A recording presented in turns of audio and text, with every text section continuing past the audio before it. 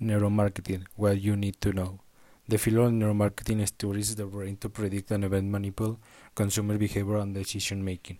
It loosely refers to measurement of psychological and neural signals to gain insights into the customer motivations, preference, and decision, which can help inform creative advertising, product development, pricing, and other areas of marketing.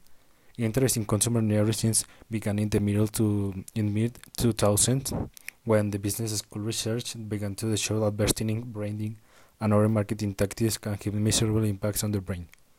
The two main tools for scanning the brain are MRI and NIH. The first MRI uses strong magnetic fields to track change in the blood flow throughout to the brain in the administrator with a person lies inside a machine that takes continuous measurements over time. NIH reads activity of brain cells using sensors placed on the subject's scalp can track change in activity in the fraction of a second, which a neuroscience could be used in the future to influence consumer behavior.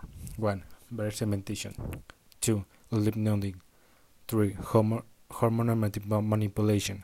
4. Temporary neural inhibition.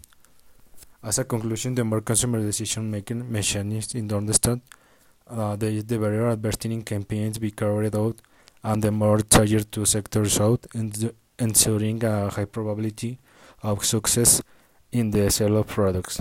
For this reason, neuromarketing has been configured as an essential element but for large brands and SMEs develop their advertising in all areas, from product design, prices, target sales. It's all.